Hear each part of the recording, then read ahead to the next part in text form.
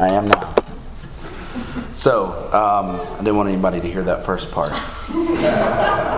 So, we'll go through some of the material, and then I can take my humble pie if this falls flat. So, let's begin with a word of prayer. John Kryline, would you mind to lead us? Dear Lord, we love you and we thank you for this opportunity this evening to open up your word and to look at this example and to see how we can look to you for help, trying to show who you are in our lives and trying to help others as well. We help them to find out what you would have from us and how you would be our goal and our what we're ultimately striving for. And we would have your grace and your comfort and your peace. These things we ask in Jesus' name. Okay, so we're on the other side here. So I want to kind of revisit the peacemaker perspective, and that was conflict is not the enemy, but rather conflict is an opportunity. Somebody tell me what I mean by that. Yeah, Vicki. Conflict is something that we're going to have. You can't run away from it. But it is an opportunity for us to let God's light shine to the other person, that we show God in our conflict resolution, that we demonstrate godly behavior during that conflict. And that is an opportunity for other people to see God, people that might not know God. Good. Yeah, it's an opportunity for people to see God. Good. JP? I love what our sister was mentioning there about you have that opportunity to glorify God, but you also have the opportunity to glorify yourself, your knowledge, your position, your correctness. You have lots of opportunities to glorify something, and it can be God or it can be something else. Good point, yeah. Yeah, and we're going to look at some ways we glorify ourselves tonight, for sure. Good. So why do we need to say that conflict is not the enemy?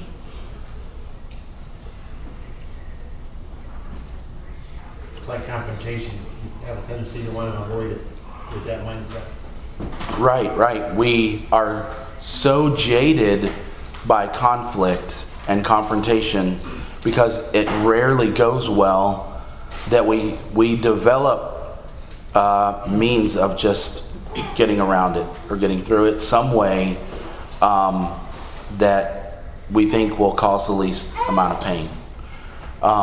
And so we end up doing some things that are not helpful, not biblical, not God-honoring, God-glorifying. They don't accomplish God's purposes because we're so afraid of conflict. So, and the way that Ken Sandy puts it is the slippery slope.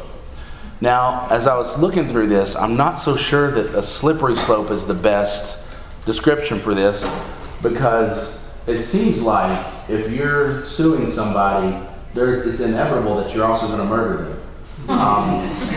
So I don't think it's that slippery there. But I would assume that if you murder someone, there was assault and litigation in the making, right? That was all precursors. So I want to talk about this a little bit tonight, and I want to try and apply it to our scenarios that we've talked about so far, and just try and get some practical application of how we can look at a conflict and compare it to what God wants us to do, and try and discern the right way, the biblical way to approach conflict versus a selfish, self-honoring, self-glorifying way.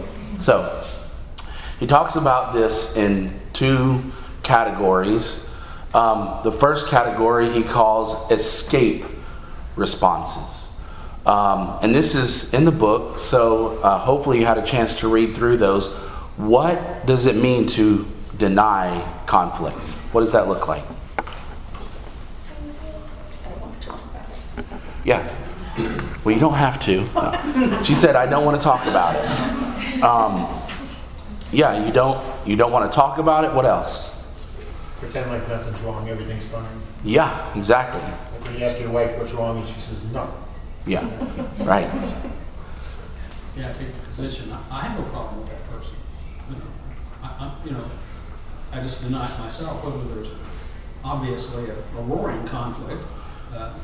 Just deny it like it's not there, and if you can't see it, can't lay eyes on it, or refuse to, then you take comfort in that, which is one of the escape methods. So. Yeah, and again, if we don't want there to be conflict, then maybe if we just refuse to believe it, we can fool ourselves in thinking there is nothing wrong here. I am fine. There is nothing wrong, right? Because we're trying, and we'll talk about some biblical things that, and where some of these, the gray areas, I guess. Other thoughts, JP? I think sometimes denial is just even ignorance to what's happening around you. So it reminds me of Jesus talking with the Pharisees and about who the sons of Abraham were. And they're like, well, it's us, and we've never been enslaved to anybody. Like they can't even see it. So they're not actively denying. They just maybe can't even see what the conflict. Have you heard of Egypt? Yeah. Like, you've never been enslaved to anyone. Okay. What word would you like to use for that time period? Right? Yeah, denial. Why do you think we do that? Hope it'll go away. Right. Seems like maybe if I ignore it, it'll just go away. Right?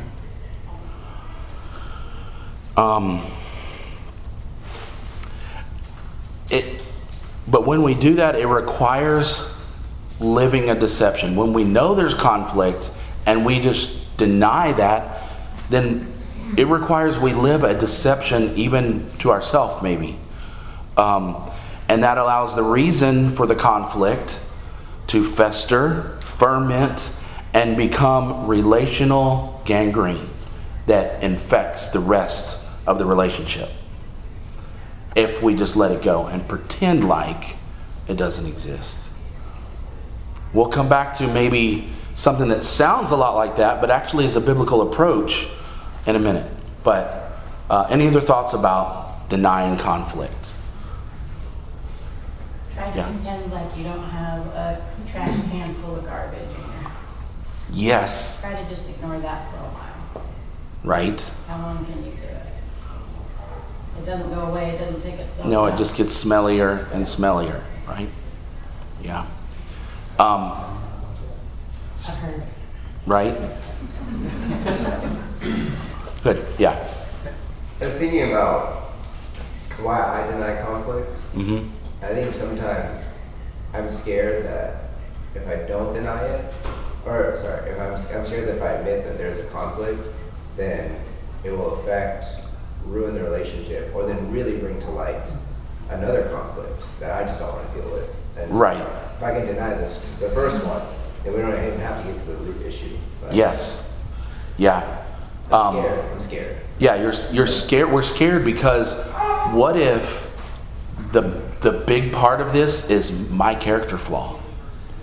What if I really open this door, it becomes, this is what's wrong with you, Brad, and it becomes the log that's in my eye that needs to be removed, and I'm scared of that. Like, I don't want to admit to that, right? And there's a deep-seated, reluctance to accept that, right? Yeah. Sometimes we deny because we think nothing is ever going to change. So I kind of just have to be here, so I'll just let it go. Yeah. Because I could talk to them about it, but they're not gonna do anything. There's no hope. Or there's no hope. We've assumed that nothing good can come from approaching this conflict or addressing this conflict, so I'm just gonna swallow it, right? Okay. Avoiding. Maybe this is similar, but and this is not necessarily the same breakout that he has in the book. I added a couple, but I feel like we avoid conflict. Do you guys avoid conflict? What does that look like? Moving or changing jobs or doing something that would get you away from that. Right. Yeah. Good. And I'll go ahead and put that. I think fleeing. Right. I was thinking like I avoid conflict sometimes. I don't know if you guys are guilty of this, but you orchestrate scenarios so you don't have to be with that person. Or you make up fake or at least less significant or less relevant reasons not to participate in something because there's going to be conflict there. Like, oh, sorry, I've got plans that night, right? And, well, actually your plans were to do nothing, right? And sometimes those are good plans, but sometimes the only reason that you're doing that is so you don't have to do this, right? So we're avoiding conflict by just prancing around, and sometimes we get caught, or we think we catch people doing this. Like, now they said they weren't going to be home, but that's their car right there. I know they're home, and they said they weren't going to be home. So why don't they want to be with me, right? And it's hard. We'll talk about the opposite of this. The reason that we do that is because that sounds a lot more easier than going, hey, I need to tell you something. Right? Okay, and fleeing. Right? I think this is definitely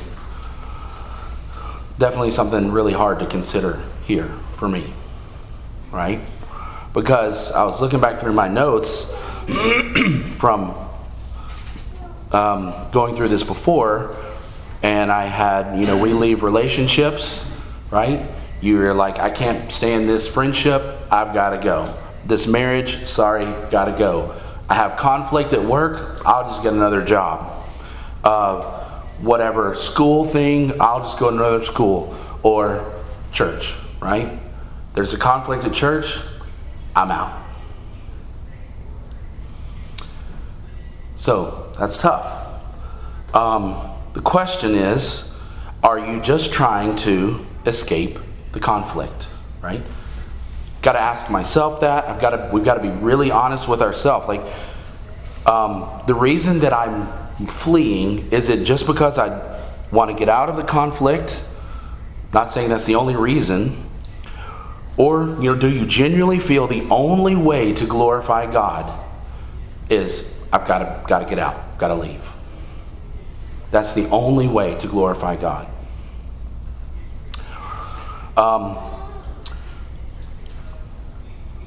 Interrupt me if you want, but I kind of had some thoughts about this myself. So, are we, when we flee conflict, when we leave a situation, are we forsaking the idea that this conflict is an opportunity to see my logs? Like, is this like, I don't really want to hear that I'm the problem, so I'm just going to leave? Are we saying, look, I don't have any hope that this person or this situation can be restored? Gentle restoration, it's not going to happen, right? Are we forsaking that idea? Or that we can live in harmony with another part of the body, right? Or perhaps suffer long, right? God is long suffering. How long do we suffer through discomfort in order to try and come to a reconciliation where we serve others, we grow to be like Christ. How long do we suffer through that? Right? Any thoughts? Or does nobody want to touch that? That's why this is part of the reason I was like, Bob, I want to talk about this. Well, I would just humbly offer that my own experience has shown me that when I truly do want to glorify God and I truly humbly just lay myself out in front of his throne, he has always helped me to know that timeline, because you can't know, there's no way of knowing yourself ahead of time in all situations. Right. Yeah. You can't have a predetermined calculation. This is a matter of the heart. That's probably a part of that faith piece. That that's why you have no choice really, but to go it your own way and just mess it up bad, or just totally trust in him and just know at your core being that he knows the outcome and he's with all of you involved. Right. Yeah. Yeah. My wife and I were involved, not us, we were involved in a conflict with someone else. We have a perfect marriage, so.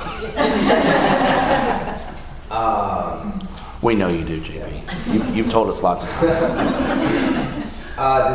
This person, we went through the, being familiar with peacemaking. I went through the peacemaking stuff, and I felt like we were fine. They reached out, I guess the week that we were supposed to be coming out here, and I was like, we're too busy, we can't. I don't want to deal with it. And I was like, we're fine, like we're fine. And they're like, well, can we try to get together for lunch? And I was like, no, I'm way too busy. I have to, made all these reasons why I couldn't do it. I was thinking like, well, if someone had asked me to play pickleball, man, I have all the time in the world for that. Right. Yeah. Mm-hmm. And then I feel like, we're gone for 3 weeks. And it's cool that, to me, that maybe in some conflicts, this is my response. And yet, even if I responded in the inappropriate ways, the grace of God is he's going to work on my heart while I'm denying, avoiding, and fleeting. Right. So that I can get back and I can be truly reconciled to this individual. Right. And I don't know, I guess I want to offer hope that maybe if this is how we've responded to conflicts or how we are responding to conflicts, God is still at work in us to get us to see, you got some logs still. Yeah, right, exactly. Yeah, and I don't want to paint the picture that you never have to get out of a situation. I hope I haven't done that. And we'll get more in depth, and he'll talk about, here are the criteria that you need to be considering. Not a checklist, but consider these principles, and we'll go into more depth later. But the main point here is that one unbiblical way to avoid conflict is just to get out of the situation. It's funny how God will bring things back around to us if we flee from something and a new situation comes up at the next place. Right. God wanted us to learn something through it. Right, yeah, exactly. Yeah, I think, yeah. I don't know I can't add anything to that, but yeah. Chelsea said it's like Jonah. Right. Get right back into it. Right. Yeah. Well, I guess that exit plan didn't work for Jonah, did it? Nice try.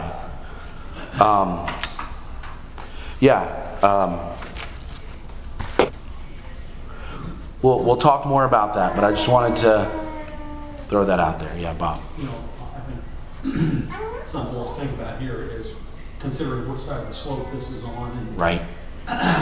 we're under a lot of pressure, and all kinds of things are happening where there's all kinds of communication taking place, and possibly we're being influenced and pulled and back and forth by our own hearts and perhaps the hearts of other people. It's more than likely the case, or possibly the case.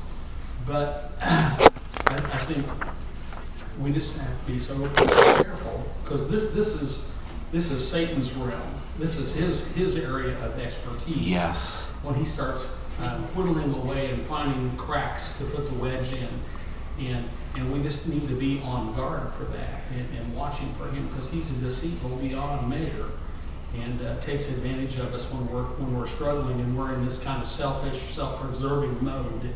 Right. We see a lot of self in those three things up there. Right. Those are selfish. So wisdom of God versus the wisdom of man. The scale seems to be tilted heavy here. Right. We're just drawing on our feelings and things like that are so prevalent in conflict. Sure. Yeah. Exactly. Not knowing necessarily what to do. Right. Yeah. Or having good counsel. Yeah. And when we flee, we miss out on the opportunity to see the logs. We miss out on the opportunity to grow, right?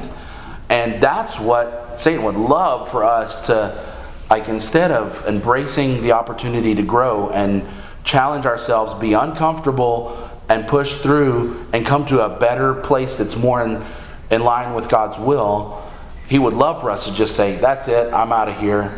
And do that enough times, and you're just going to be like, you know what? This church thing, this religion thing, it's just fruitless. Because every time I get trampled on, and I've got to leave, right? Then obviously the slippery slope here, the ultimate escape is suicide. That means that you've given up on everyone. You've given up yourself to do anything about the situation. Others, you've even given up on God to work things together for good. And actually, if you want to avoid earthly conflict, that is the only way to do it. Because there will be conflict. And so if you want to just avoid conflict, then that's how you do it. It's not a suggestion. Not a suggestion. Right. It doesn't help anyone. It doesn't glorify God. It just brings more despair into the world. Right? Okay. So the other end of the spectrum is attack responses. So instead of escaping, sometimes, and I think usually people kind of have a tendency, if you hate conflict, you're going to avoid it. And sometimes you're really comfortable in conflict, so you're going to gravitate to it. And so there are some things, and he uses the word assault. I think it's good to break it up into verbal and physical assault. What does an improper approach to conflict look like in verbal assault?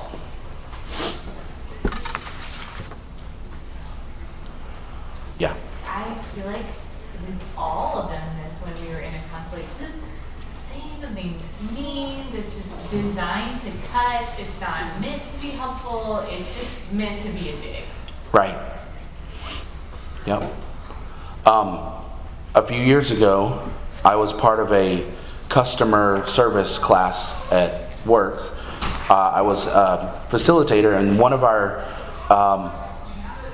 activities was top 10 most unwanted, difficult behaviors. All right, so we played this game where we took the description of a behavior and the term, and we tried to tie them together. And here were some of them. The tank. The tank are individuals who are confrontational and angry. They exemplify pushy, aggressive behavior. Nobody likes to work with the tank, right? They just plow through everything. The sniper. Obviously, this is DOD, right? So we got to have. The sniper are individuals who work best with rude comments, sarcasm, and a well-timed roll of the eyes. Their specialty is making people feel foolish at just the right time. Right? We've probably all been snipers at a time or two where someone makes a comment and we don't have to say anything. We just go, oh boy. Right? Well, that is an assault on someone's intelligence, and we need to avoid that. That's what we need to be avoiding. There's one called the grenade. Nice and calm, and then all of a sudden exploding into unfocused, all over the place rants, which turns the focus into other things that have nothing to do with the situation at all. Then there's the yes person. So this maybe is on the other side. These individuals are people pleasers in order to avoid confrontation. They say yes quickly without thinking things through or about consequences. They overcommit, which can lead to tasks they're responsible for being pushed aside. Right? So, avoiding conflict, like I don't want to say no because that would cause some conflict, right? The maybe person, right? I know you probably can think of people that do all of these. The maybe person doesn't ever want to doesn't make a decision because they want to trying to avoid conflict. They don't want to put their claim in the ground and have to be rebuked for that, right? So they're just a maybe person. Well, sometimes it's too little, too late, and you now have no other option but this. So how did that conflict avoidance go? And then there was one called the whiner, not a DOD. Maybe they do drink a lot in the military, so maybe it's a wino. But the whiner feels hopeless and overwhelmed by an unfair world. Their standard is perfection, and no one ever measures up to their criteria. But misery loves company, so they're going to tell everybody about everybody else's failings. And they try to provide options and solutions. People that do that are considered bad company. Well, they just don't understand what's going on here. So, No drill sergeant? no drill sergeant. That was the tank, I guess. So I just thought that was interesting because even in a customer service focused context, there are difficult behaviors that are all trying to resolve conflict in a way that is either escape or attack. Litigation, pretty self-explanatory. But in the end, litigation is purely adversarial. Like, I don't want to mention anything that is in favor of the defendant if I'm the plaintiff. I will never mention something that he did well. And if they will never mention anything that I did well, right? It's purely adversarial because you want to draw as big of a contrast as possible in order to win the case. And then, again, murder. So, of course, Jesus points out that murder starts in the heart. It starts with these other things. It starts in our thoughts, which translate to our words and behavior, and finally, it would end in murder if we were determined to get our own way. Any thoughts about any of those? Yeah, Gary. I thought it was interesting. You said in the book that the contrast, the far contrast, there's death at both ends of the incorrect ways of dealing with it. Both incorrect ways. And right. Yep. You see, the end is destruction, right? Which is the foolish way, the end of the fool, right? Yeah, John. Yeah, I'd like to, any argument can get to this point. but only after it becomes weighty. Like we see an example, it's like it becomes about a lot more because of the perspectives and all the history. Like you wouldn't understand what's going on unless you understood the history of that, like from birth of that whole family, right? And so that is the issue of like, so when you're having an argument, it's like try to resolve it. It's like, what would make it so that we could resolve this without having to go on the underlying, like way underlying, being like, I don't think that you're a good person, right? Like that's probably not a good place to begin. Right. I mean, it may be that you have to go that deep in order to resolve it, but probably not, right? Right. So, Exactly. and these things are often where if you get way too deep, they will lead to that sort of thing of like, why am I alive? I'm a horrible person, or you're a horrible person, and just. Right. Yeah, and that misses the gospel hope, right? Right. Because when the gospel comes in, all of us deserve death. That's our wages. That's what we've earned, is death. And if we expect any of our relationships to only bring life to us, then we've forgotten what the gospel is. The gospel starts out with bad news, you're a sinner. Good news, you have forgiveness.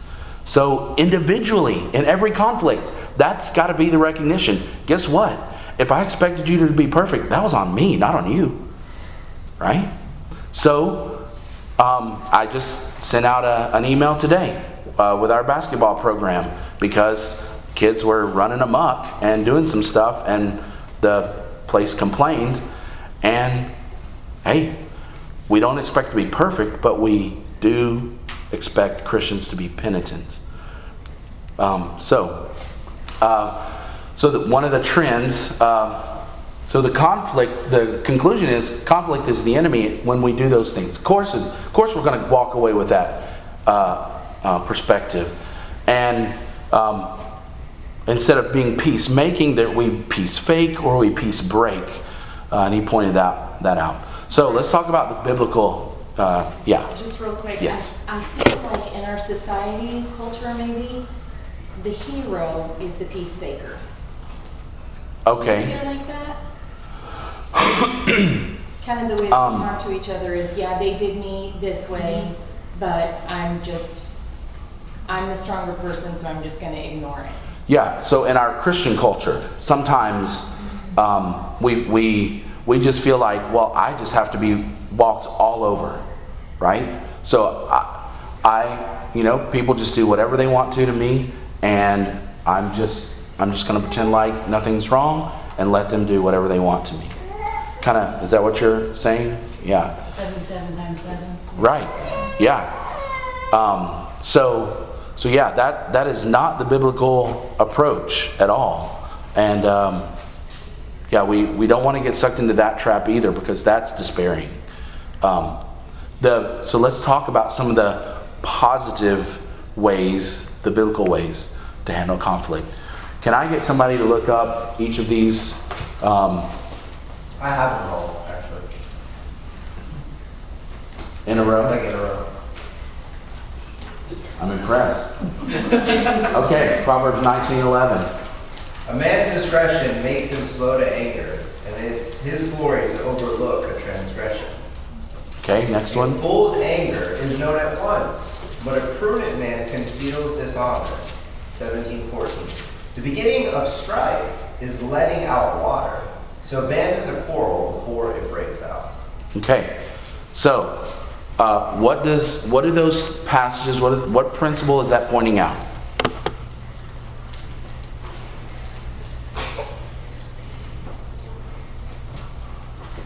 There's a wise way and a foolish way to do stuff. Okay, good. Yep. And what are they saying what are those passages saying is the wise way to handle some conflicts? To overlook them, right? Well, wait a minute. To pretend like they don't exist? No. So what is the difference between overlooking something and denying or avoiding it? Choice. Okay. You choose to let it go. Okay. You choose to forgive. Yeah. Good. And forget. Yep. Sometimes it's just something as simple as a misunderstanding, or misjudging somebody's motivation. They say something that was completely harmless in their mind, but you were like, oh, what's he talking about? What is he talking about me? What's he saying that for? Thinking that it meant something else. So. Good, yeah. So if someone says something that you take offense to, what does it look like to deny it and overlook it? And how would that look differently? Well, you can give them the benefit of the doubt and say, well, I'm sure he didn't mean anything towards me. Or you could just simply ask, what did you mean by that? Yep, okay. Clear it up. Yep. So asking what did you mean by that is the next one on the list. Oh, no, that's okay, because it's a progression, right? That first verse says a man's discretion makes him slow to anger. So it's kind of like a check. It's a self-check. Before you get angry, you say, oh, I bet they didn't mean it that way. I'll think the best, and therefore there is no hurt. Okay. All right. So any other? Yeah. Good comment. Yeah, JP. My denial comes out of my fear. Okay. Perfect love casts out fear, and love covers a multitude of sins. Okay. So, Good. Any other thoughts about the difference? I think if I have tried to overlook it and time has gone on and I'm still thinking about it and I'm still just as upset as I was and it hasn't started to fade out of my mind and not be as big a deal, then I probably haven't overlooked. Because when I overlook, I really do. I start to let that go and I just don't think about that thing that much. Right. Good. Yep. Yeah, I think that highlights some of the differences there. Yeah. Go ahead, Tim. I think one difference could be that you can only overlook something if it's something directly against you, if it's a very personal offense as opposed to affecting everybody or something like that. So good. You can only give forgiveness in that way. Yeah, there's definitely criteria for what you should overlook and what you should not overlook, right? Also, there's a differentiation between denying there's conflict, like saying there is nothing there. I'm going to pretend like there's nothing there. Versus seeing the hurt and going, he said that. I don't think he meant that. I know the full character of that person. I am going to take that slight and go, trash. And you see the difference there? One of them pretends like nothing ever happened, and the other one embraces the conflict and throws it away and goes, okay, not going to do that. Now, what Mindy was talking about was you don't take it, think you threw it in the trash, and you actually just put it in your back pocket. And then later, when the third and fourth thing is said, or something else comes along, you go, well, wait a minute, you said this too, right? So you've just highlighted that you didn't actually overlook. Overlooking is not putting it in your backpack for later. Overlooking is forgiving and forgetting, meaning you promise you'll never bring that up again. And we can probe the edges of that as we go through, because we'll talk more about this. But what is it okay to bring that up if I thought I had overlooked it, but then they did it 10 more times? Can I not bring that first one up? If I overlooked it 9 times, can I only bring up the one? Right? Well, we can probe the edges of that, and we need to be reasonable. But that's the general difference. I saw a couple hands there, John. Yeah, it hurts that if you have a memory that's more than a year or 2 old that still bothers you, you haven't told yourself a story about it that can be integrated with who you are, and so you probably told yourself a lie about it, and there's a part of your mind that's still clashing with you on that, so you probably avoided it as opposed to overlooking, which is telling yourself a truthful story about it that you can live with. Right. Good, Vicki. Sometimes I think it's beneficial for us to look at the person who said that, what they had going on in their life too. Maybe they had a terrible day, a terrible week, and you said something that I think is important. When we look at the character of that person, is that out of character for them to say something such as that? Yeah. Yep. That helps us too, to be able to put it in the trash and not our back pocket. Yeah. Yeah. He's going to tell a story later about perspective that is really good in that regard. So I was taking my time, and now I'm out of time. So the other thing is, we can discuss it. Like Gary said, if I feel like, I can overlook that, or I can go, hey, what did you mean by that, right? And discuss is just, I think he calls it reconcile, but whatever it is, it means something other than just personally, quietly forgiving, and it means going to that person and working it out, and talking through it, what all that might look like. Proverbs 28 verse 13, who has that? He who covers his sins will not prosper, but whoever confesses and forsakes them will have mercy. Right. So do you see the difference there? Like, I can try and cover this. Maybe it's their sin, maybe it's mine. I can try and cover this and pretend like nothing happened. Or I can uncover it and confess, and that is where the reconciliation can occur. Bob? One of the things about this list, going back over with this ever so briefly, I'm glad you put it at the top of the list, because I think it's the top tool. And it actually functioned like God functions with us in His grace. We are gracious to others. And before there's conflict, it is eradicated. Right. Yeah. Love covers a multitude of transgressions. That means... It never comes around. Yes, that means there's a lot of things that we should be letting go. Right? Before they fester. Right. My mom was commenting that sometimes when you discuss with someone, and even you mentioned like I'm overlooking this, but what you said, what you did, hurt me, cut me. I need you to understand that I forgive you. I still have a scar because of what you did. How do we deal with like those scars? I mean. Oh yeah.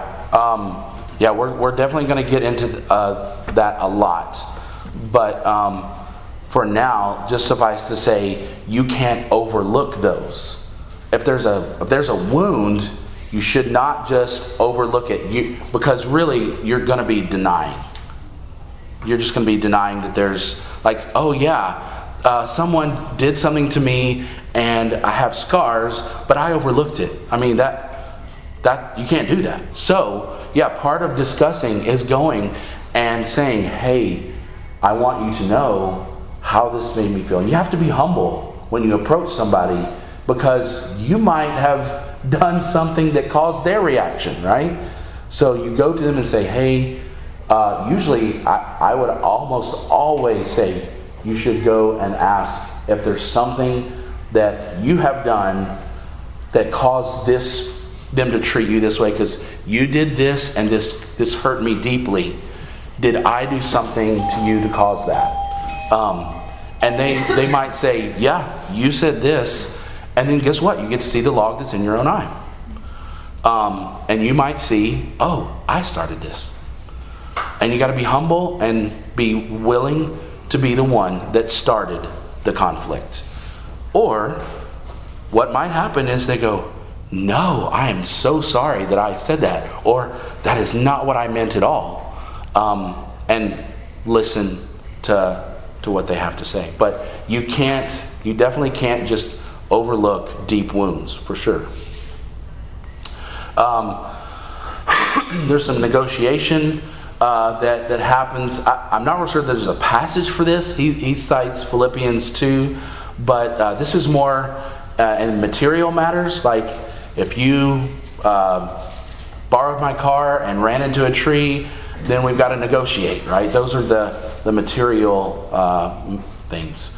And then mediate, counsel, arbitrate. So 1 Corinthians 6 just talks about how the church should be in the business of helping ease through reconciliation. And so we need to be helping each other, mediating those conversations. And Matthew 18 is listed there on discuss. Go to that person. Then maybe take one or two people with you. Don't take them to court. solve that. So, then the last thing, of course, a biblical response to conflict is when someone is not responsive to rebukes that they are living in sin, then you need to have church discipline. Yeah. I thought it was very interesting in the book that the Associate Justice Yes. of the Supreme Court. Yes. Fascinating. Yeah. Quoted. Yep. Yes, that he would. Scalia, right? Yes.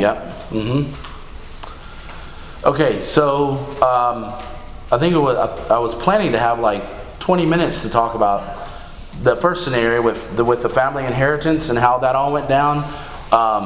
You can kind of see where some of the peace breaking was happening there, and that didn't work, right? But then in the end, some counsel was given, mediation, if you will, and they ended up in a good spot. What about the second scenario that you guys talked about on Sunday with Matt and Carla, the vacation travel route dilemma? What did you see were some, what can you see are some peace faking or peace breaking responses going on there?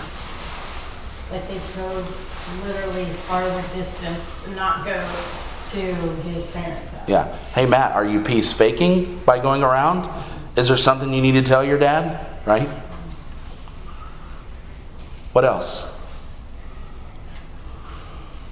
Comparing with someone else maybe falls in that attack set of responses. Right, yeah. Yep. Saying, well, they did that, why aren't you doing that, right? Yep. I think verbal attacks can also be going off of assumptions, assuming someone's motives and speaking for them. Saying, you think this, or you always do this, or, Yep. Assuming someone's motives is very dangerous. And when you do that, you should assume that their motives are good, as long as you possibly can. So what would you tell Matt to do? So he was the son. What on these peacemaking responses, what advice would you give him? I mean, he does need to overlook some things from his childhood. Right. Probably. Either overlook or discuss it. Yeah. Right? Hey, you need to have a conversation with your dad about why you feel like you have to drive out of the way to avoid him. Right? You can't, you're peace faking, you need to talk it out. He's obviously resentful that they didn't get to finish his senior year at that same school. So, Right. Yeah. Has he had that conversation with his dad? I mean, I don't think it's a real scenario. Can't be with somebody named Pammy. but yeah, I think hopefully by the end of this, I hope that we can really think through, like, what does Carla need to do there? Like, what does George need to do? George needs to humble himself, right? And he'd say, hey, bud, why are you driving? Why are you avoiding me? Clearly something is not right here. Instead of, he's the tank, right? He was in the Department of Defense, right?